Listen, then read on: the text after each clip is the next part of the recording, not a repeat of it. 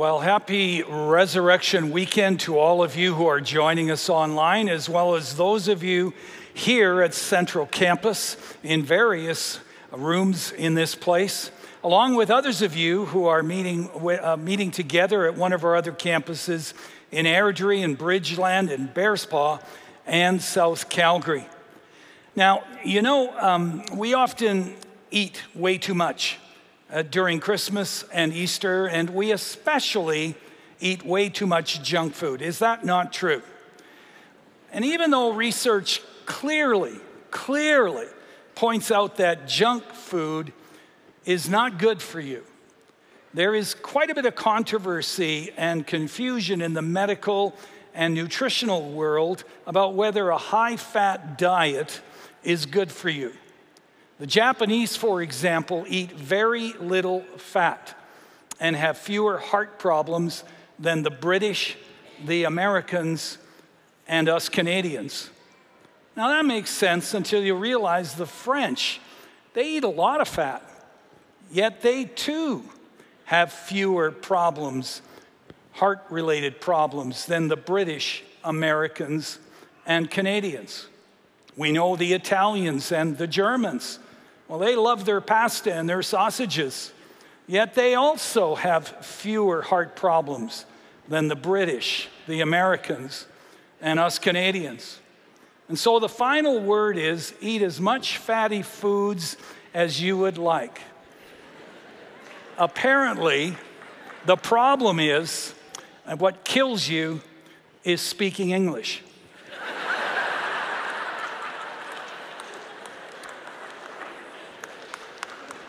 Now, I told that joke because I want to see you smile at least once before I get into the message for today.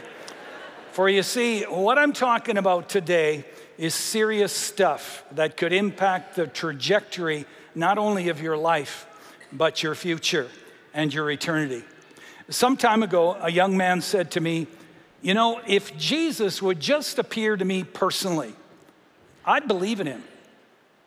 If Jesus would just hover a few hundred feet above the Calgary Tower for news cameras to capture and for all people to see, or if he'd perform an undeniable miracle in front of me, I'd become a full-fledged follower of Jesus Christ.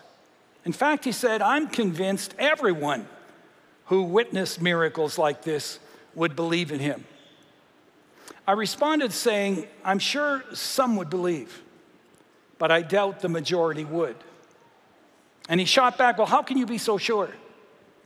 And I said, because 2,000 years ago, Jesus, God the Son, did come down to earth. He performed miracles all over ancient Israel that left people speechless and in awe of him. And yes, some believed and followed him, but others were skeptical of him and ultimately decided to reject him and cry, crucify him. And even though times have changed and culture has changed, the reality is human nature and human skepticism hasn't changed over the last 2,000 years. In fact, I think it would be safe to say that as knowledge and technology have increased, so has our level of skepticism and self-sufficiency. Take the resurrection of Jesus Christ as an example. Most people accept the well-documented historical record that Jesus was a real person who lived 2,000 years ago, who taught profound truths, did wonderful works, and was crucified. However, many people do not accept the resurrection of Jesus as being true, even though there were many people in that day who personally saw or met the risen Christ. The resurrected Christ appeared not only to his disciples and followers, but he also appeared to more than 500 people all at the same time, and over 10,000 people, mostly Jews, became followers of Jesus a short time after his resurrection. The fact that the disciples were willing to die for their faith in Christ, and the fact that thousands walked away from their religion virtually overnight in order to follow Christ and were prepared to be excommunicated, not only by their faith community, but also their families for doing so. And in many cases, were willing to die for their faith in Christ. All of that is powerful evidence that they either encountered the risen Christ personally or they knew someone that they trusted who did. But you see, even though most people today will accept the classical eyewitness method of recording history and accept as a fact of history events like, for example, the destruction of the World Trade Centers in 2001, or the assassination of President John F. Kennedy in 1963, and the assassination of Abraham Lincoln in 1867 and Julius Caesar in 44 BC, these same people who believe the events that I just mentioned are historical fact based on eyewitness accounts will not accept as fact the eyewitness accounts for the resurrection of Jesus Christ and all of the other compelling evidence for his resurrection. Why is that? Because they have a worldview that rejects the supernatural, such as dead people coming back to life. You see, willful unbelief will always find a way to reject the truth, even to the point of denying the undeniable. Now, this is not only true today, it was also true in Jesus' day. For example, we see willful unbelief displayed in the lives of the Jewish religious believers, and in particular, Caiaphas, the high priest. God tried to get Caiaphas' attention on numerous occasions by providing him indisputable evidence that Jesus, whom he met and saw, that Jesus is divine, God the Son. In Matthew 26, verse 3, we read that 2 days before the Jewish Passover, the chief priests and the elders of the people, they assembled in the residence of the high priest Caiaphas for the purpose of making plans to arrest Jesus. They were plotting against him because they were becoming increasingly uncomfortable, not only with his teachings, but particularly with his popularity with the people. They saw Jesus not only as a threat to their religion, but to their position and status. They didn't have any legitimate evidence to convict Jesus, but they proceeded to arrest him anyways, and they tried to convict him by using false witnesses. But that didn't work because every story was different, which is what happens when you use false witnesses. And so finally, Caiaphas took charge of the proceedings. And in Mark chapter 14, verse 61, Caiaphas flat out asked Jesus this question: "Are you the Messiah, the Son of the Blessed One?" And Jesus replied, "I am." And the passage goes on to say that when Caiaphas and company heard this, they accused Jesus of blasphemy and they condemned him as worthy of death. You see, Jesus left no doubt about who he was. He clearly stated he was the Christ, the Messiah, the Son of the living God. And so Caiaphas and company had a decision to make about him. They could believe Jesus, embrace him as their Lord and Messiah, or they could reject him and his claims.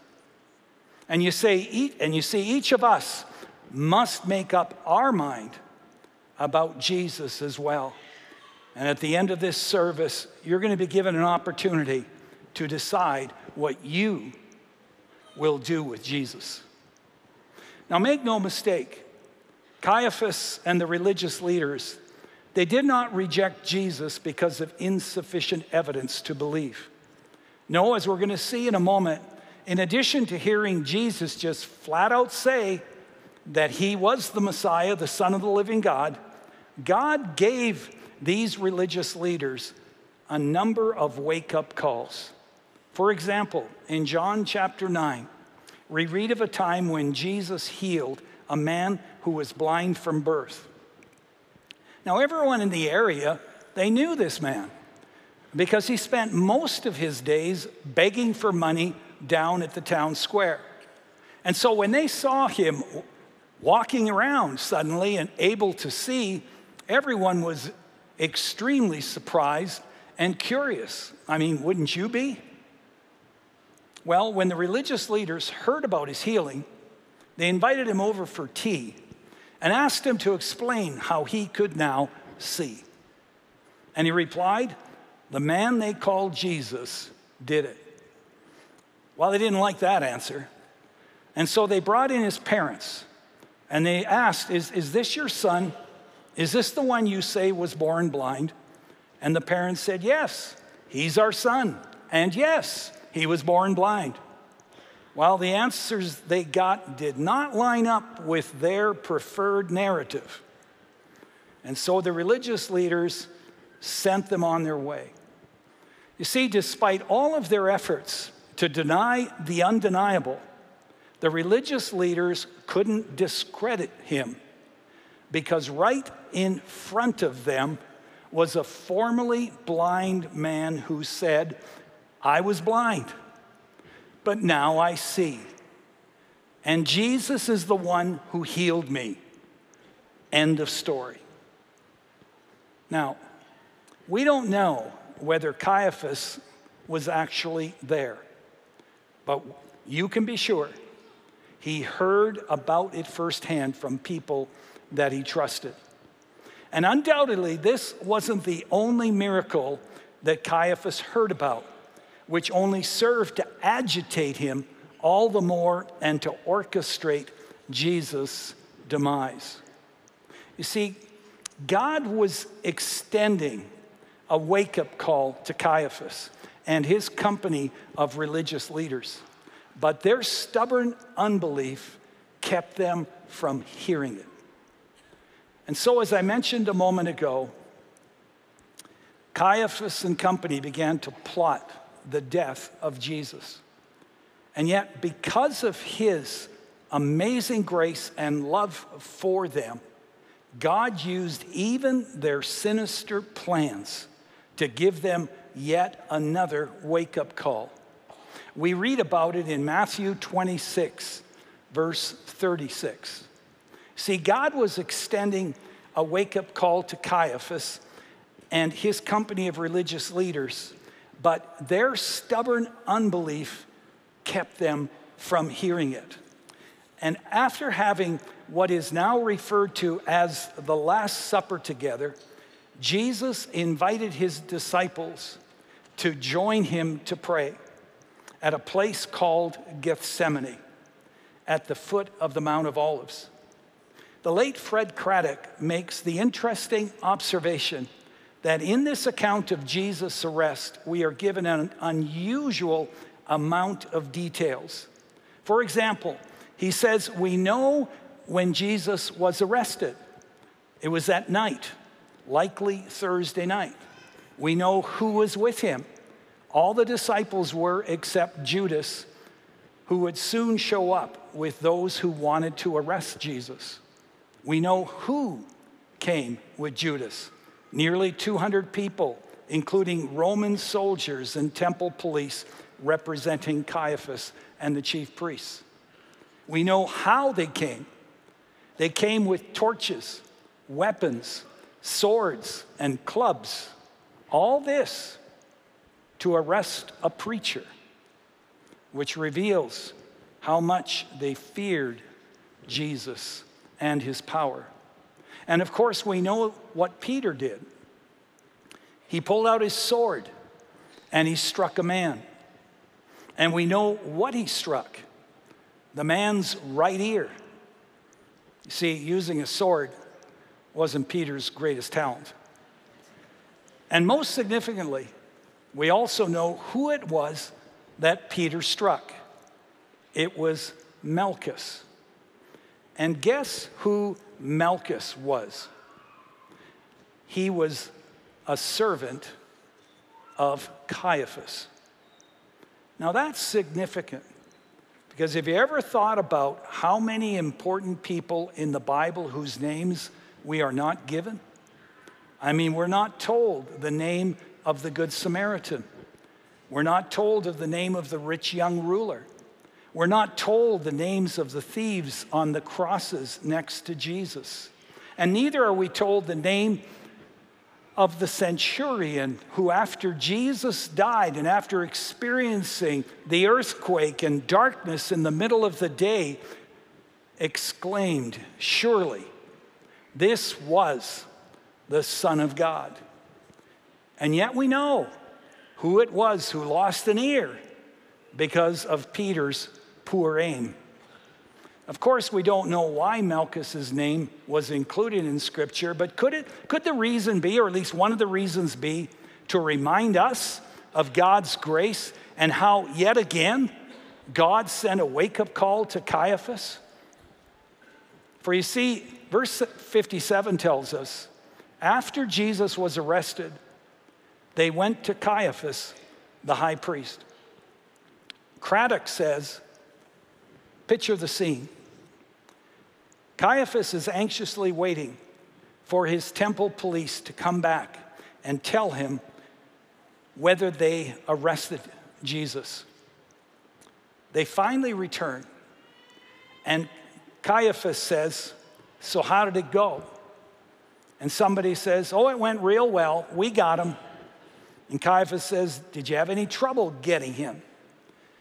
And someone responds, "Not really, just a little." And he says, "What do you mean, just a little?" And they all turn and look at Malchus. Well, Malchus had a little problem. And Caiaphas turns to his servant, "Malchus, what's the problem?" And Malchus looks up and says, "Well, sir, it's my ear." Caiaphas says, "Well, what about your ear?" Malchus says, "Well, sir, one of his disciples pulled a sword and cut off my ear." And Caiaphas approaches Malchus to have a closer look. And he says, "Well, that can't be. I mean, they're both on right now." And Malchus says, "Yeah, I know. That's the problem, sir." Caiaphas says, "What do you mean?"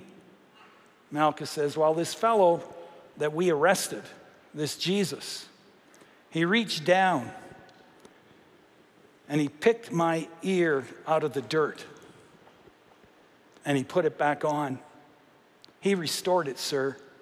It's perfectly well." And we don't know whether Malchus actually said it, but I'm pretty sure he was thinking, "Sir, do you really think we arrested the right man tonight?" And right before his eyes, Caiaphas receives a wake-up call from God. For the rest of his life, think about it. Every time Caiaphas looked at Malchus, that right ear, like a flashing neon light, would serve as a reminder of Jesus and his divine power.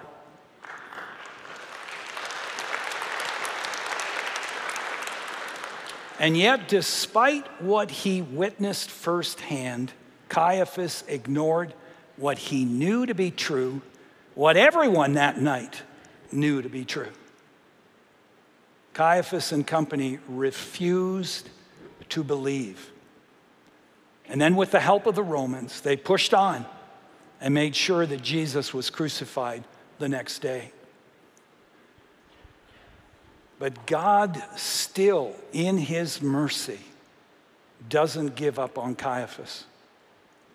we see at least one more time in the scriptures that he sends him a wake-up call. We read about it in Matthew 27, verse 62.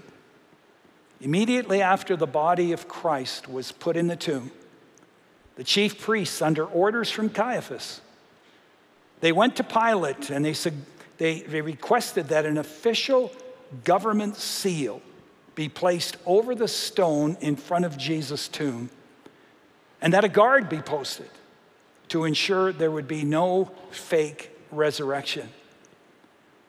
But neither Caiaphas, the religious leaders, or the soldiers who guarded the tomb that night had any idea what kind of a wake-up call they would receive the next day. The Bible says the next morning there was a violent earthquake. An angel of the Lord came down from heaven and, going to the tomb, rolled back the stone and sat on it. The guards were there, and they were so afraid, it says they shook and became like dead men. And the angel told two women who had just arrived about then that Jesus was not there, that he had risen just as he said. Now, upon hearing this, the guards immediately knew that they would be executed for failing to successfully guard the tomb. And so instead of going to their Roman superior, they went to Caiaphas and the chief priests, telling them everything that happened. And I'm sure that they were desperately hoping that by telling Caiaphas what they witnessed, he would somehow save them and the fate that awaited them. And God, in his sovereignty, used the guards' testimony to issue yet another wake-up call to Caiaphas and company. Once again, Caiaphas heard a first-hand account of an incredible miracle, in fact, the greatest miracle of history, the resurrection of Jesus Christ. And yet, what does Caiaphas do? Even though he knows better, his stubborn unbelief kicks in, and he devises a plan, a sheer fabrication that includes paying off the soldiers to be quiet and to say that Jesus' disciples somehow overpowered a well-equipped Roman squadron and stole the body of Christ. Now think about the plausibility of that. When Jesus was arrested, do you remember what the disciples did shortly thereafter? Well, they ran away and they hid like frightened little children. That's why Caiaphas' fabricated story just doesn't add up, because the idea that the disciples stole Christ's body says that these cowardly men suddenly got a backbone and overpowered a squadron of soldiers and stole the body of Christ. Not a chance. You know, the late Chuck Colson, who was one of the right-hand men to then President Richard Nixon, he writes that his experience in a scandal that happened back in 1972 called the Watergate scandal convinced him of the historic proof of the resurrection. He writes, "I know the resurrection is a fact, and Watergate proved it to me." How? Because 12 disciples testified that they had seen Jesus raised from the dead, and they proclaimed that truth for over 40 years, never once denying it. Every one of them was beaten, tortured, stoned, put in prison. They would not have endured that if it weren't true. Watergate embroiled 12 of the most powerful men in the world, and they couldn't keep a lie for 3 weeks. And you're telling me that 12 apostles could keep a lie for 40 years? Absolutely impossible. You see, people will die for something they know or believe to be true, but will never die for something they know is a lie. The reality is, Caiaphas and company and the soldiers knew what the truth really was. They had received another amazing wake-up call, but they marched on, ignoring the truth about Christ. Now, here's the thing. We read this, and we think, come on, Caiaphas, how much more evidence do you need? And as you've been listening, I'm sure many of you have been thinking, if I had that kind of evidence, I'd believe. I'd be all in. Well, that may be. But remember, God hasn't stopped issuing wake-up calls. He continues trying to get our attention by giving all of us wake-up calls today. Here are some of the ways that God does that today. One way God issues wake-up calls is through his creation. As astronomer investigates and experiences the beauty, the incredible complexity and vastness and order and design of the universe, suddenly he or she wakes up to God's reality and creative power. It's no accident that over 90% of astronomers today believe in God. To say that such a well-precisioned universe just happened is about as credible as believing that a Boeing 747 was accidentally assembled when a tornado swept through a junkyard.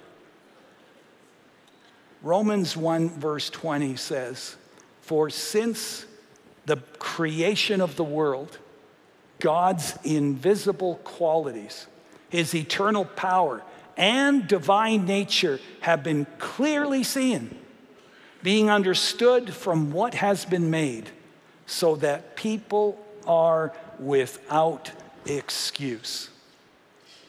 But God's wake-up calls aren't limited to astronomers.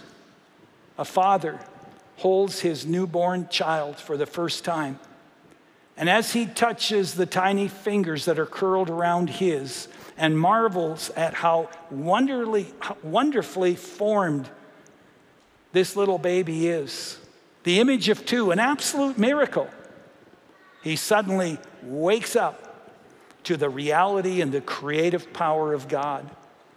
As a physician or a geneticist begins to understand the incredible design and complexity of the human body, like the amazing life-giving function of red blood cells, the marvel of our eyes, which are in 3D color and far more complex than any camera ever made, or the marvel of our brains, which are greater and more complex than any computer on earth, or the complexity of our DNA coding, which tells each cell in our body exactly how to develop, including our height, our hair color, the skeletal arrangement of 206 bones, 600 muscles, 10,000 auditory nerve fibers, 2 million optic nerve fibers,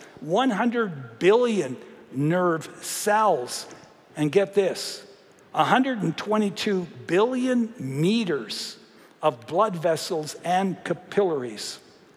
As they begin to take all of this in,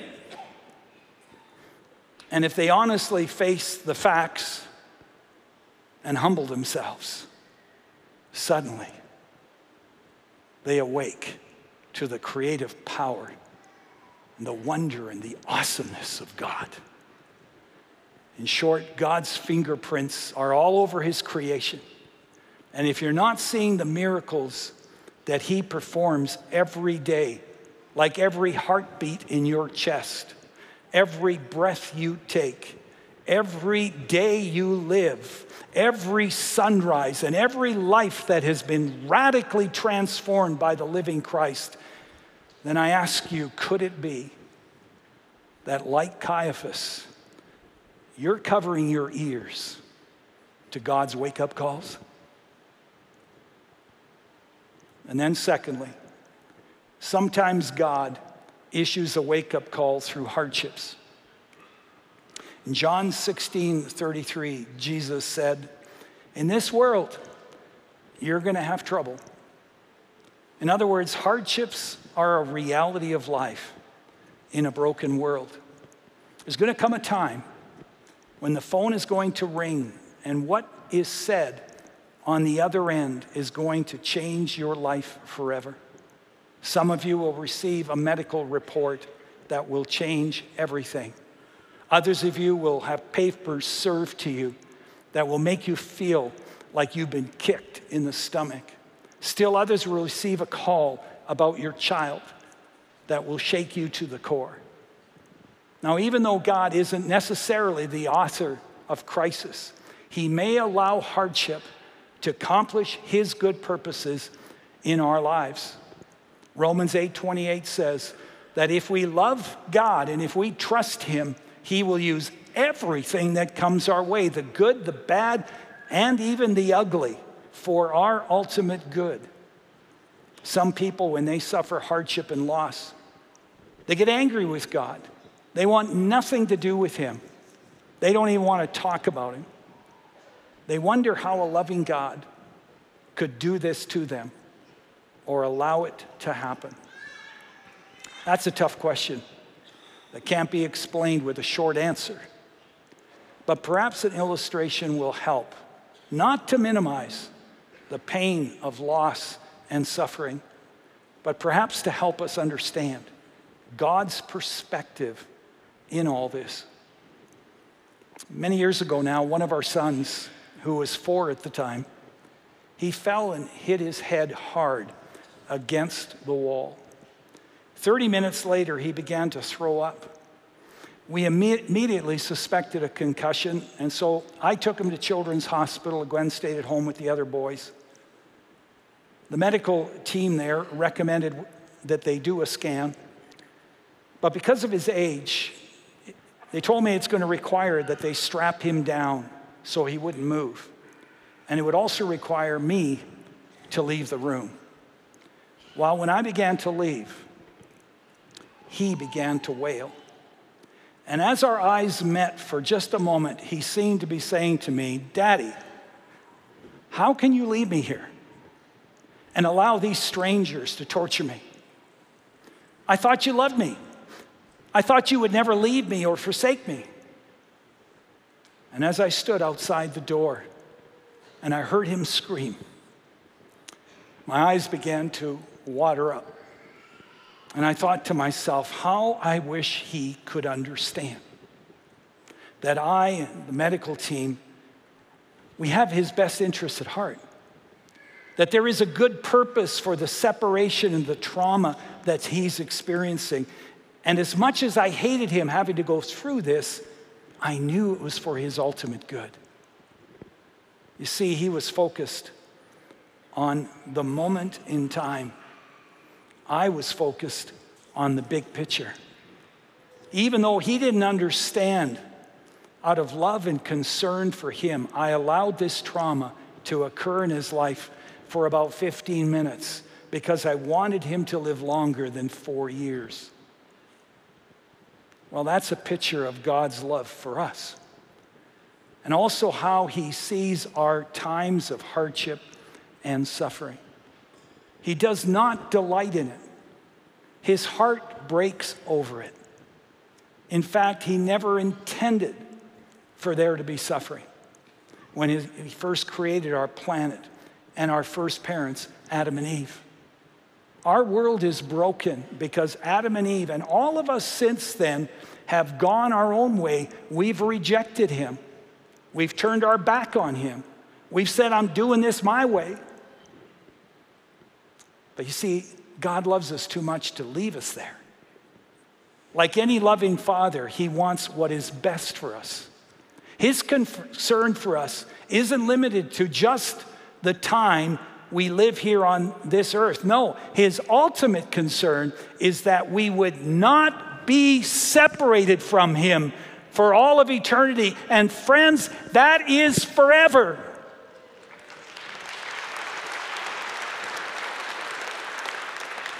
And don't forget, to God, 100 years in this life is less than a heartbeat in relation to the gazillion years of eternity.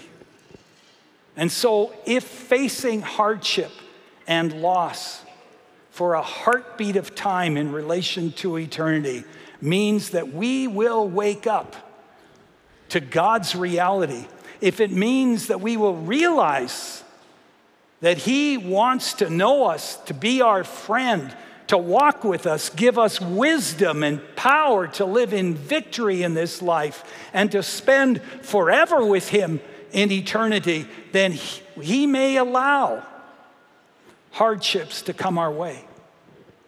Even as I, for good reason, allowed our 4-year-old to face 15 minutes of trauma. See,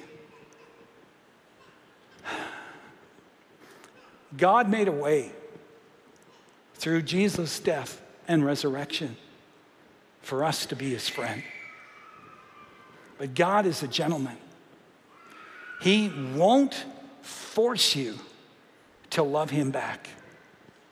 He won't force you to put your trust in him and to follow him as Lord. Instead, he tries to get our attention by sending us wake-up calls. I mean, let's be honest. Sometimes it isn't until we're in the middle of a crisis that our pride begins to dissolve, that our feelings of invincibility begin to fade, that our false sense of security begins to crumble.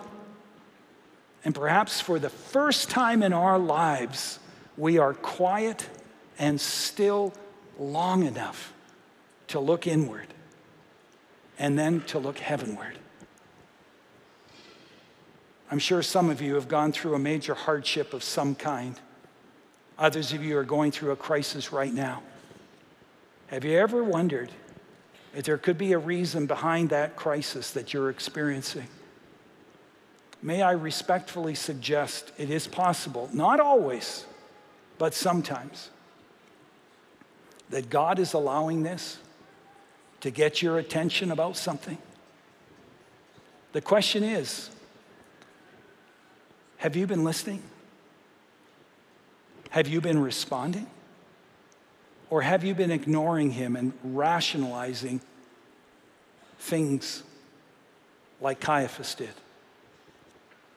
Make no mistake, you may avoid God's wake-up calls, his attempts to reach out to you, but a day is coming when we will all stand before God. And even though we don't have a really clear picture of what Judgment Day will be like and how it's all going to play out, based on the imagery that we read about in Revelation 20, verses 7 to 10, I believe that God's going to review the wake-up calls that he sent to us and the decisions that we made, particularly the decisions we made concerning Jesus Christ. And God is going to remind people of the wake-up calls that he issued to them.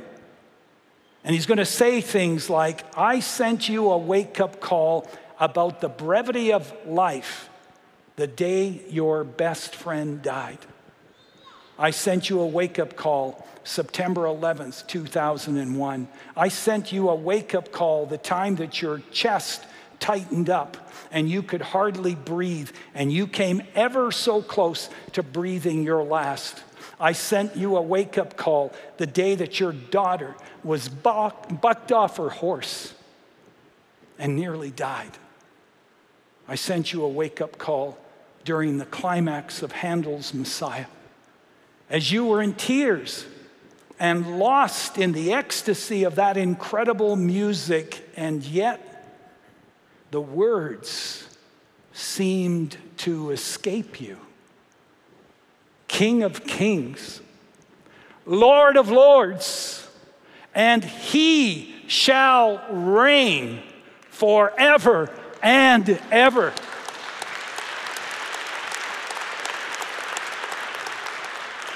I sent you a wake-up call through that person at work who radiated genuine joy and peace, lived a life of integrity, generosity, and unselfish service to others, and talked about their relationship with Jesus like they just had breakfast with him that morning. That person really impacted you and made you curious about Jesus that they believed in and lived for, but you never pursued it. And maybe, just maybe, God is sending you a wake-up call right now through this service and this message. And as we are reminded on Judgment Day of all the ways that God tried to get our attention, tried to wake us up to know him and to trust him, we're going to realize that we are without excuse. Some people are going to realize they were too preoccupied, too self-assured, too much in love with earthly success, the temporary things and pleasures of life, too concerned what their friends, their family might think, or too proud, too set in their ways to stop and acknowledge what they knew deep down inside. And that is our need for God. In that moment, they're going to realize that Jesus didn't turn his back on them, but they turned their back on him. And that they got exactly what they wanted, a life without God. But you see, that doesn't have to be your story. I remind you that God loves you more than you will ever know. You matter so much to him that he allowed his only son, Jesus, to be arrested, crucified for crimes he never committed in order to take the punishment of your sin and my sin. And he did all that. He suffered all that to make a way for you and me to become a friend of God now and forever. Jesus died for us. But he also conquered death. And because he lives, we too shall live with him forever if we put our trust in him.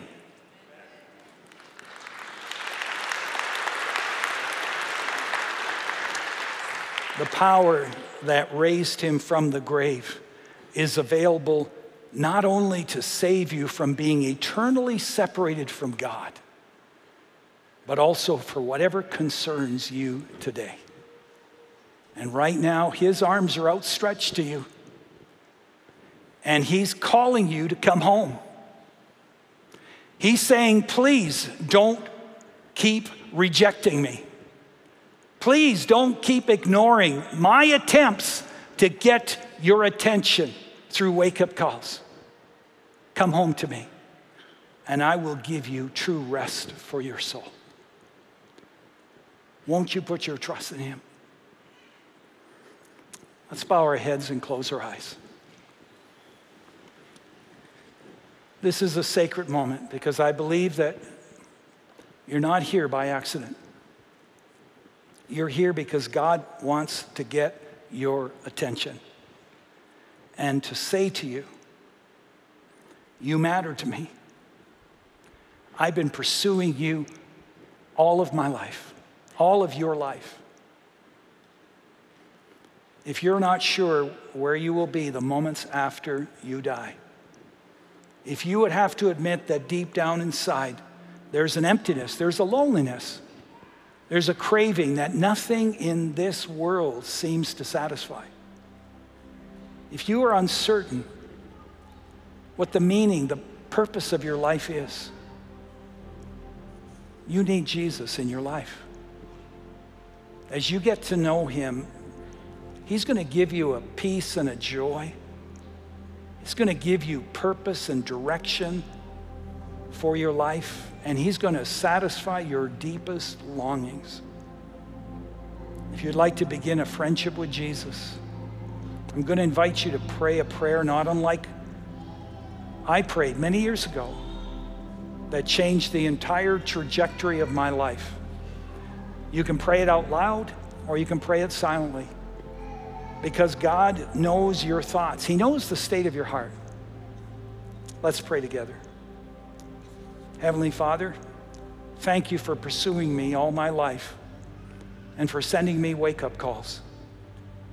And Jesus, thank you for your amazing love for me, for dying in my place and paying the penalty for my sin. Please forgive me for my sins. I want to put the past behind and start following you from this moment forward. Come into my life. Live your life through me. I praise you, Jesus, for conquering death, because that proves that you're God, that your claims, your teachings, and your promises are true. Because you live, I'm putting my total trust in you, and I'm committing myself to following you as Lord. For I pray it in Jesus' name. Amen. Now, you know, if you prayed that prayer, and you meant it, of course, the Bible says a miracle has really taken place in the spiritual realm. You are now a new creation in Christ. The old is gone. Your sins, your regrets, all of that is gone. It's been placed on Jesus, who died for that very reason. And Jesus' perfect righteousness has been placed on you, making you new, clean, and righteous before Him.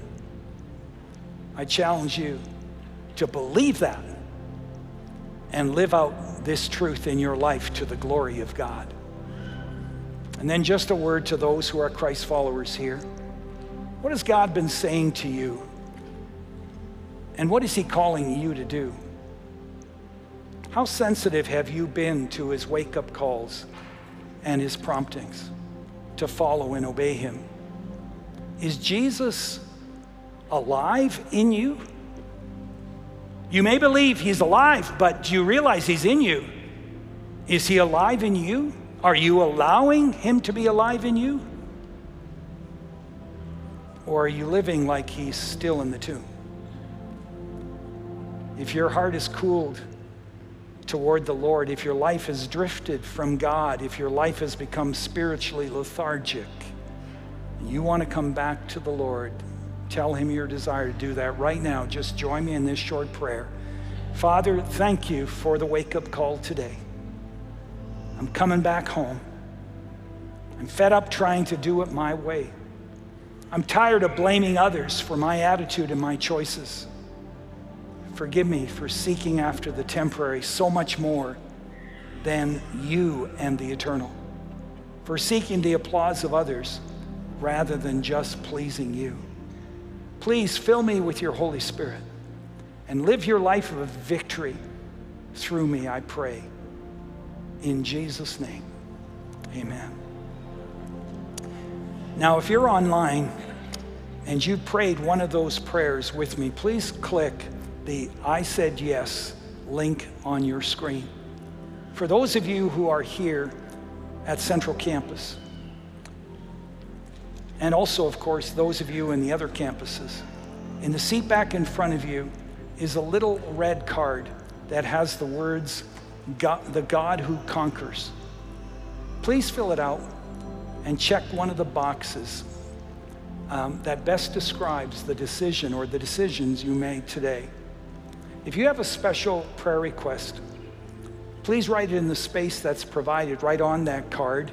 And our staff, as you heard earlier, and our prayer warriors of our church will take these requests to God in prayer. And then as you leave, please put your response card in one of the containers by each exit on your way out of the worship center. So I want you to just take a moment right now and complete the response card as the worship team comes to lead us in our closing song.